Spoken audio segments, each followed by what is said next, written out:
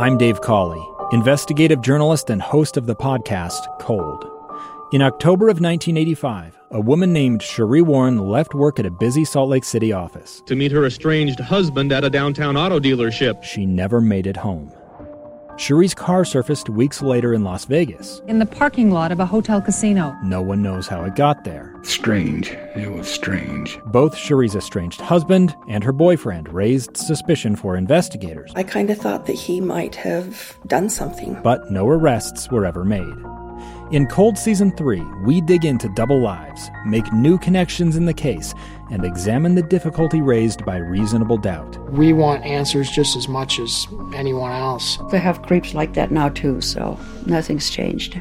That's the new Cold Season 3, The Search for Sheree, now available anywhere you get your podcasts.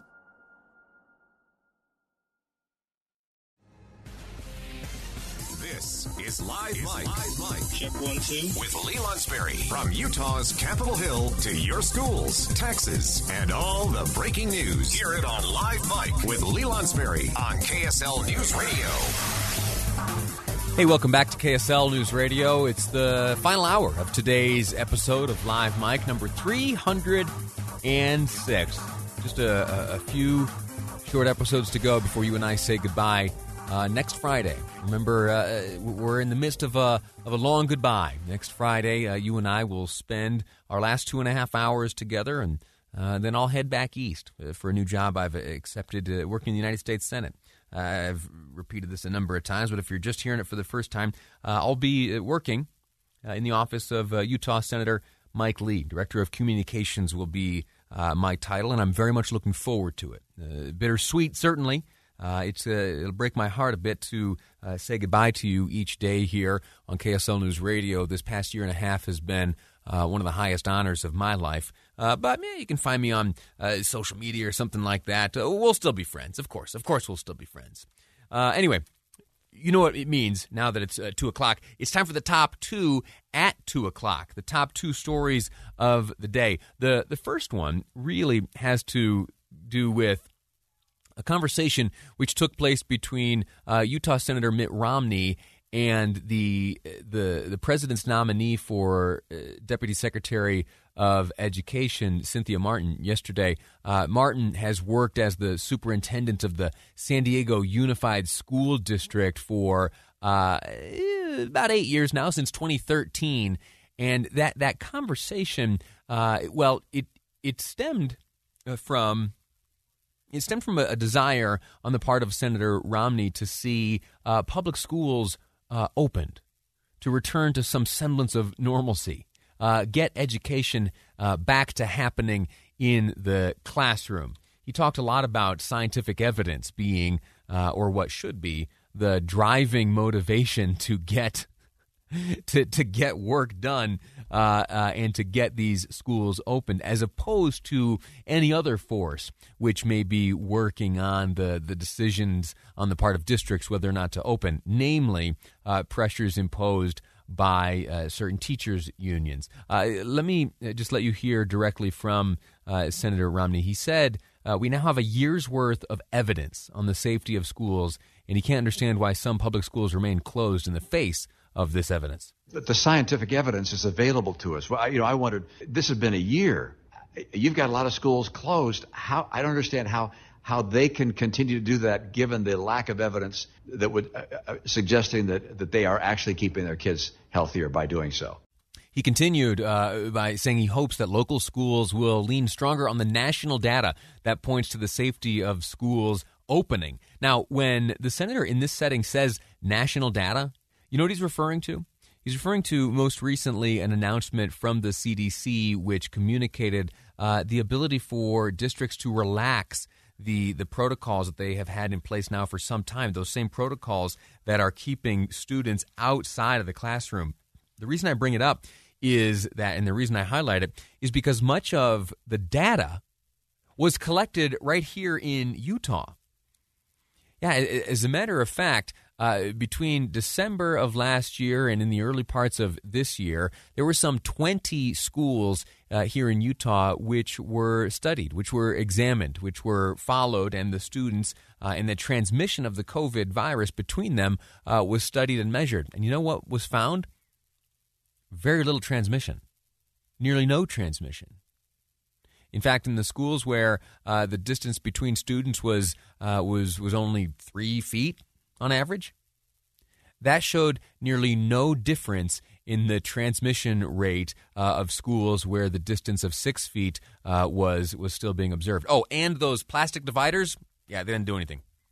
Yeah, the plastic dividers turn out not to have much to do with mitigating the spread of the virus at all. Now, how about the hybrid method?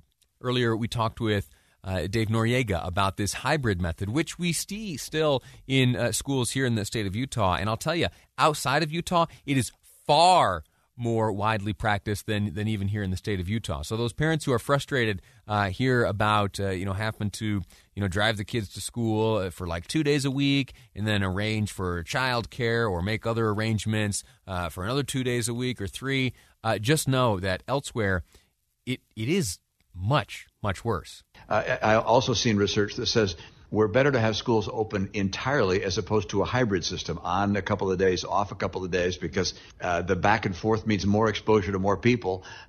Being full-time school would be less exposure. So I'm wondering why it is we still have schools closed in your district and around the country, given the fact that scientific data doesn't suggest that there's an additional risk for teachers or students or the community by having them open. So there you have it. We'll see what that leads to. Ultimately, those nomination hearings are often opportunities to air certain views, like the one you heard here shared by Senator Romney, and also, of course, the main purpose of the hearing. You get an opportunity to hear from the nominee themselves. This individual here, Cynthia Martin, again has served as the superintendent of the San Diego Unified School District since 2013. Should she be confirmed as Deputy Secretary of Education, would have massive influence on how the remainder of our national reaction to the COVID virus plays out in the classroom.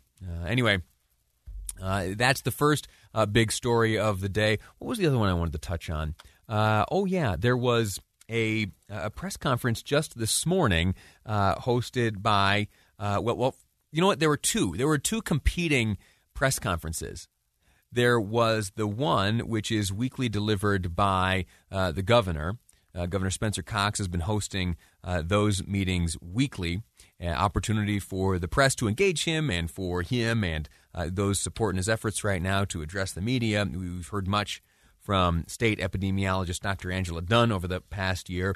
Today's was a little bit different, and it was taken. And you know what? It was a disservice that there was this overlap today, because the governor did something pretty interesting that started, quite honestly, on my program yesterday, but it was happening at the same time as the president's first press conference. And so, like in this news business, you kind of have to decide where you'll be focusing your energies. Well, what most stood out to me in the governor's press conference was the fact that he today, along with his wife, received a COVID-19 vaccine. Now, if you Google around, you will find that, for the most part, governors around this country have already gotten their vaccine. They got it a while back for a number of reasons. First and foremost, it is the governor who wields the power to determine who's eligible when. And if you wield that power, you might as well say, oh, you know what? Here's what we ought to do.